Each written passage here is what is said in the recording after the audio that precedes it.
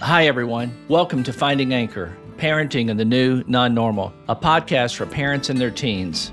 My name is Tim Cavell.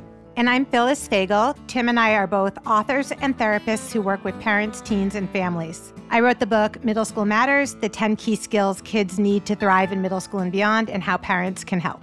And I wrote a book for therapists called Working with Parents of Aggressive Children. We both also work in schools. Phyllis is the counselor at Sheridan School, a K-8 school in Washington, D.C., and I teach at the University of Arkansas in the Department of Psychological Science. The past year has been hard on many of us. We are still dealing with a global pandemic, even after months of being locked down and staying socially distanced. Our aim with each podcast episode is to offer support, information, hope, and affirmation to parents and teens, especially those who are struggling emotionally during these tough times. Finding Anchor is a 5-part limited series presented by Trestle Tree. New episodes will air every Wednesday. You can listen and subscribe to our show on Spotify, Apple Podcasts, Google Podcasts, Stitcher, and wherever you do your listening.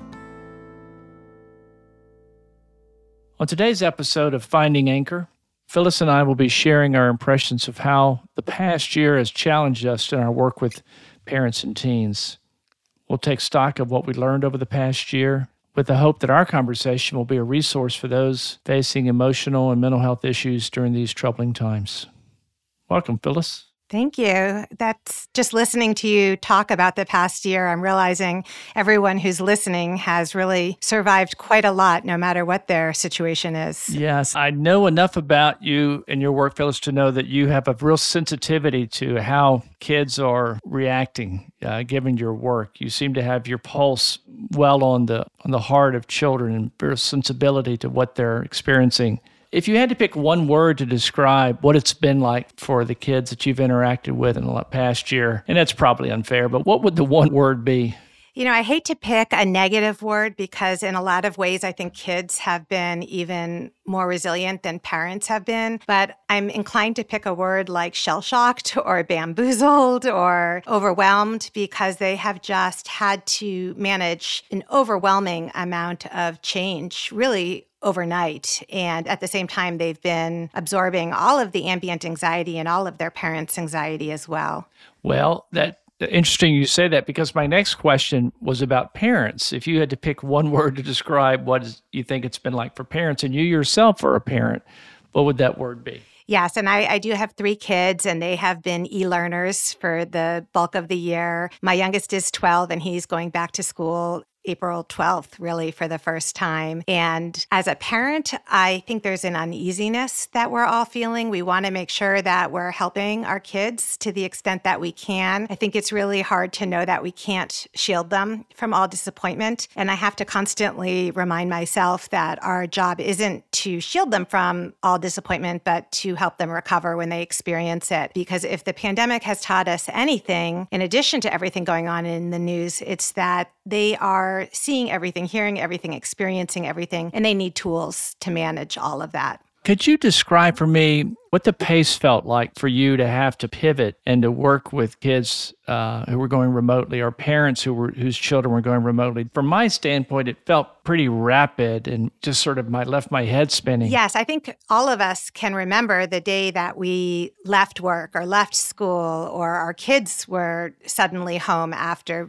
attending school daily. I can still remember my 7th grader coming home in March of 6th grade and saying to me, they sent me home with all of my books for the rest of the school year. That can't be a good thing. And in many ways, he was prescient. He knew long before we did. And I think that it's probably a good thing. We didn't know what was coming. I think the fact that we got to ease into it and that over time, what we were contending with revealed itself is probably just as well. I think we wouldn't have been able to handle it, many of us, if we had known it was going to be a full year of disruption and change and uncertainty. So it was really rapid. As a school counselor, having to go from seeing kids in person to seeing kids on a screen was really jarring. You don't have the benefit of the body language. We know that a lot of kids struggled during distance learning because they didn't have the benefit of having more adult eyes on the ground on them. It's a lot easier to read how a kid is doing or how they're feeling if you can see that they're tentatively poking their head in your room, or if they're,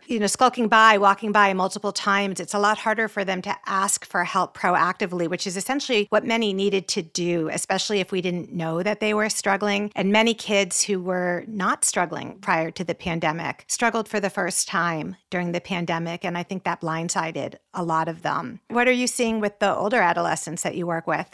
I think I'm seeing that what I'm often reminding my patients about, it seems rather trite to say, but there is a serious health crisis going on and we're locked down. And if you're wondering why you feel grumpy or depressed or anxious, that's probably the first place to look. But because it's persisted, I think we can easily forget that's what we're living in. And, that's fascinating to hear you suggest if we had known it was going to be a year, that would have been more trying than the fact that we gradually eased into that 1 year. I've not thought about that. It's almost as if we sort of gradually shouldered more and more of this lockdown and pandemic. Yes, and I think that there's been a cumulative impact as a result. I know that my students that I work with and my clients, the kids I work with in private practice, talk a lot about the sameness of their days. And the kids I work with, I'm now seeing them in person at least half the time. And their days are pretty heavily choreographed in a way that they have never been before. They have arrows telling them which way to walk. They have masks. They have cohorts. They may not be with their closest friends. They may wonder where they stand in the eyes of friends who they don't get to see as often or as intimately. They're not touching one another. A lot of kids have been sharing this lack of tactile connection with kids. And we think of little kids or second grade boys or girls as piling on top of one another and really needing that kind of physical feedback. But it's just as important, if not more so, for tweens, for 4th, 5th, 6th, 7th, 8th graders, and even high schoolers who are accustomed to huddling around their phones at a locker or giving each other hugs. I had a couple of girls who were in middle school in Canada share with me that they just missed holding hands with their friends. And so there's this cumulative loss that comes up in lots of different ways, and different kids experience it differently. If you ask a child, would you rather have known from the get-go, they feel the same way that I do. They say no. I think it would have been too hard to know what was coming. And I did ask them, what would you do differently if you knew that this was coming, or would you have done anything differently? And the answers are really sweet and melancholy to a certain extent. Some kids have told me they would have run around hugging everybody. One kid told me they would have invented a special suit that allowed them to stay in contact with everyone without getting sick. And this is not to say that there haven't been benefits for kids to this pandemic too. I've had probably an equal number of kids tell me that for them, one of the side benefits, and I've been using the phrase shades of gray because silver linings can seem a little toxically positive to some kids, but one of the shades of gray is that they are realizing for the first time what it means to slow down. I had one middle school girl say to me, I had no idea until the pandemic that relaxing wasn't simply being less busy. And I've had other kids tell me that they realized they had been judging themselves based on this imaginary resume that they were building for a goal they hadn't even been able to articulate. And they were burnt out, even though they were 13. And this has been a chance to reset and to recover from an unsustainable, self-inflicted pace in many ways. I think we tend to unfairly malign parents as putting pressure on kids, but often it's just that they're in an environment where they're marinating in that stress and where everybody is feeling that pressure to go, to achieve. And so I'm hoping we can hold on to some of those lessons on the other side of this. Wow, that's just so intriguing. You said so many things that I've reacted to. One of the things you said earlier was that your students often look to you for sort of touch points, checking in, if you will. They're not formal meetings, they're just touch points. Am I getting that right, that they sort of lost that? Yeah, and I think you work with people in practice and therapy more often than I do, I'm sure, because my full-time day job is in a school. And so I am not spending concentrated periods of time with kids. It's really brief solution-focused therapy. They're coming in, I'm spending 10, 15 minutes. I'm trying to remove whatever is getting in their way so they can go back to class and learn, or they can go to recess and play with their friends, because that's really what we want, especially now, is for kids to re-engage. I've had a lot of parents tell me they're concerned that their kid is disengaged in learning, that suddenly they're not getting excited about the books they're reading or the work that's being assigned, whereas before the pandemic, they did get excited, and they're despairing and worried that their kid won't ever be as enthusiastic about learning again. But I don't think it has anything to do with learning. I think it has to do with that flatness that so many kids are experiencing because they don't know what they can anticipate with excitement. They don't know which milestones will actually occur. Will they have the graduation? Will they have the prom? Will they be able to have a sleepover or go to camp? Will they be able to have recess with everyone in their class anytime soon? And so I really feel like when we can find ways to infuse some novelty, to break up the routine a little bit, to make sure that we're being optimistic and using when, not if language with our kids, and helping them have sort of a timeline for when they can anticipate things, I think it will leak into academics as well. I think it's all of the different areas of their lives are bleeding into one another right now.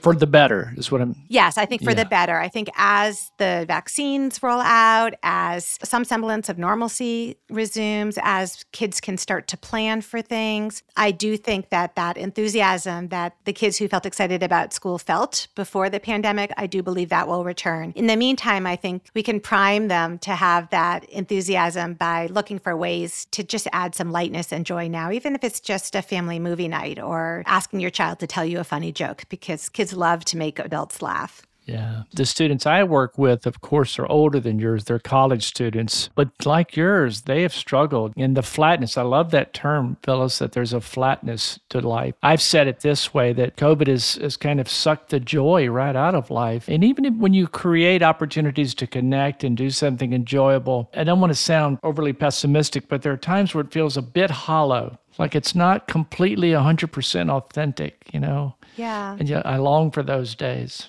For the students that are doing better, have you been able to identify any traits or attitudes or approaches that you think are enabling them? Because one of the things I've noticed is that the kids who are the most resilient are not necessarily the kids who've had the least trauma. There isn't necessarily a correlation between the level of disruption in a child's life and how well they're doing. And so I'm curious if you're seeing that and how that manifests. Right. Well, the first young person that comes to my mind when you ask that is not a college student, but was a teenager who was one of my patients, and just an incredibly resilient, bright, lovely young man. And their family was taking particular care because a parent had an underlying health condition, and he was doing his job for his family. It was very impressive, and he was still very upbeat. But one day, he hit the wall.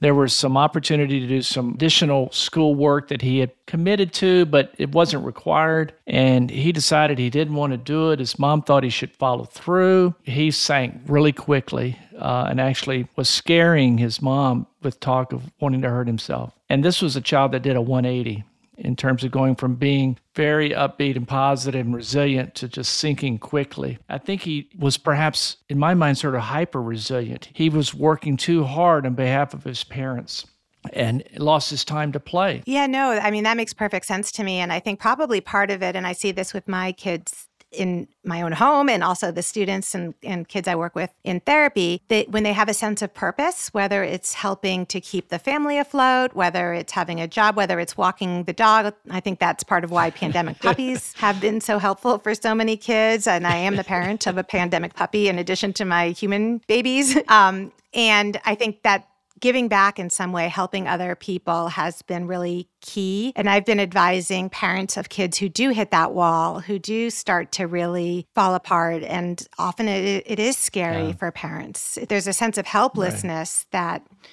just settles in. And at least your client was in therapy already for parents whose children are not in therapy and who have never sought help of that nature before.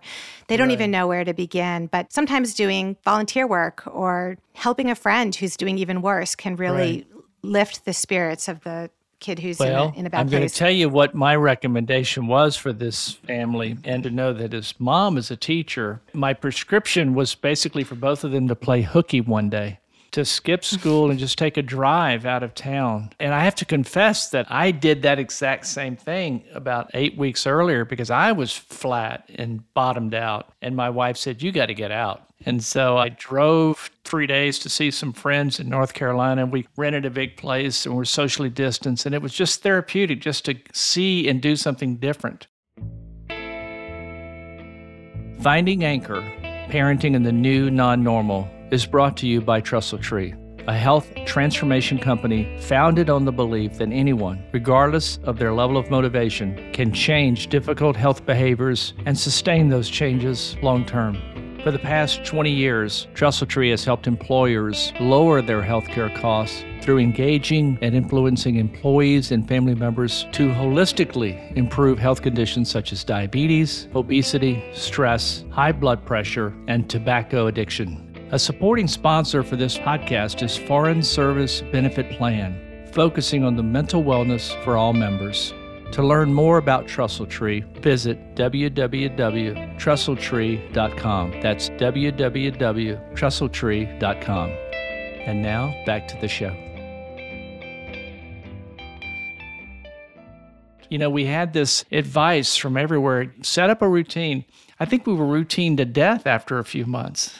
Yeah, and I think that's that choreographed sameness that was really getting to my students. And there's a balance because in the face of so much change and uncertainty, kids really do crave predictability and consistency and ritual. It's reassuring after a trauma to know that the teacher is going to have the same greeting or is going to do the same Quizlet game every Friday and that there's something that they can depend on. But they also need, much like we as adults do and kids are people too, that novelty, that fun, something to look forward to, something to break up that routine because it's been just an interminable year with just a lot of feelings of disconnect and feelings of boredom. Right. Really, boredom is just such a mood killer in so many ways. Right.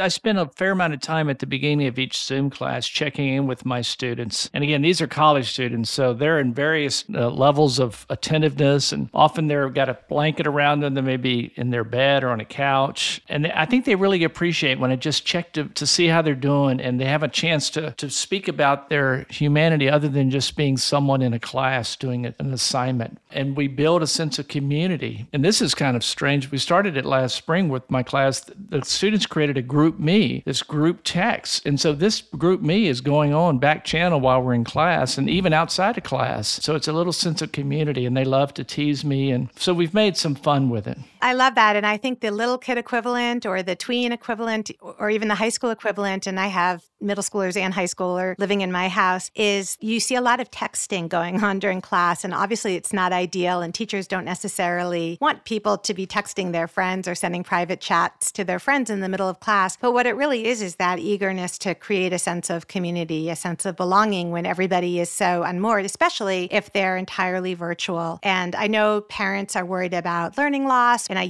put that in quotes because I'm not really sure what that even means. I really strongly believe that it's a lot easier to make up academic ground than to fix broken kids. And that those moments of connection that you're talking about at the beginning of your classes, whether it's a college kid or a 7-year-old, are just so important. Now, I don't think kids want to be hammered with questions all of the time, especially for anyone listening who has kids in that 9 to 14-year-old range. Anything could feel too intrusive. It could feel like you're pummeling them with questions. And I've had kids in the past say to me, I don't like it when a parent says to me, are you okay? Because I feel like I have to say, yes, I'm fine. But that's the biggest lie that all of us tell. And then once I've said, I'm fine, I feel like I've lost my opportunity. So I think it's a lot more powerful and effective for parents to just be present, be consistent, be loving, be ready for those nuggets whenever they're revealed, as opposed to constantly mining for misery or, interviewing for pain or trying to figure out if there's a problem, but rather to just be there and to be a good listener, a non-judgmental listener. I love that. I just can't agree with that more. That if you want to get in sync with your child, less is more. You want to slow down and get in rhythm with them. And if they're not talking, then maybe you shouldn't be talking and just be with them. But you said something really fascinating that I'd like you to expound upon. And I think it's important that you're not concerned about learning loss as much as children being broken in other ways. What would be the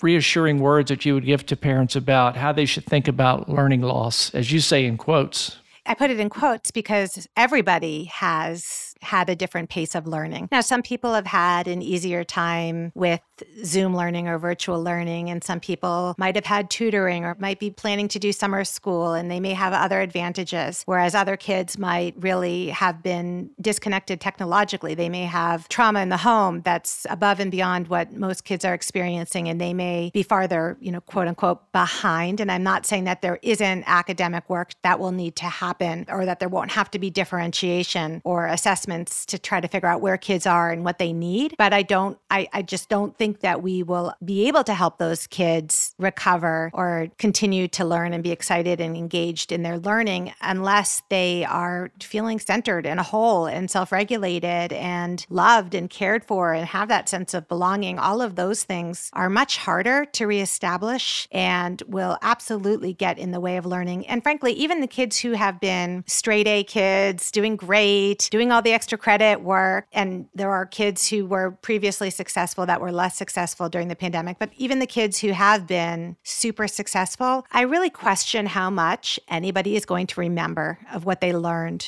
regardless of their grades or their scores, because our brains are just flooded with cortisol. We have been in this sustained state of stress for so long that I think there will have to be a fair amount of reteaching for everybody. Right. So here's an odd question. And, as a therapist, I'm often saying that to my patients. Here's an odd question. Do you think the kids that you've encountered, maybe the ones even in your home, that because of what we've gone through, that they're sort of like the Grinch, that their heart has grown?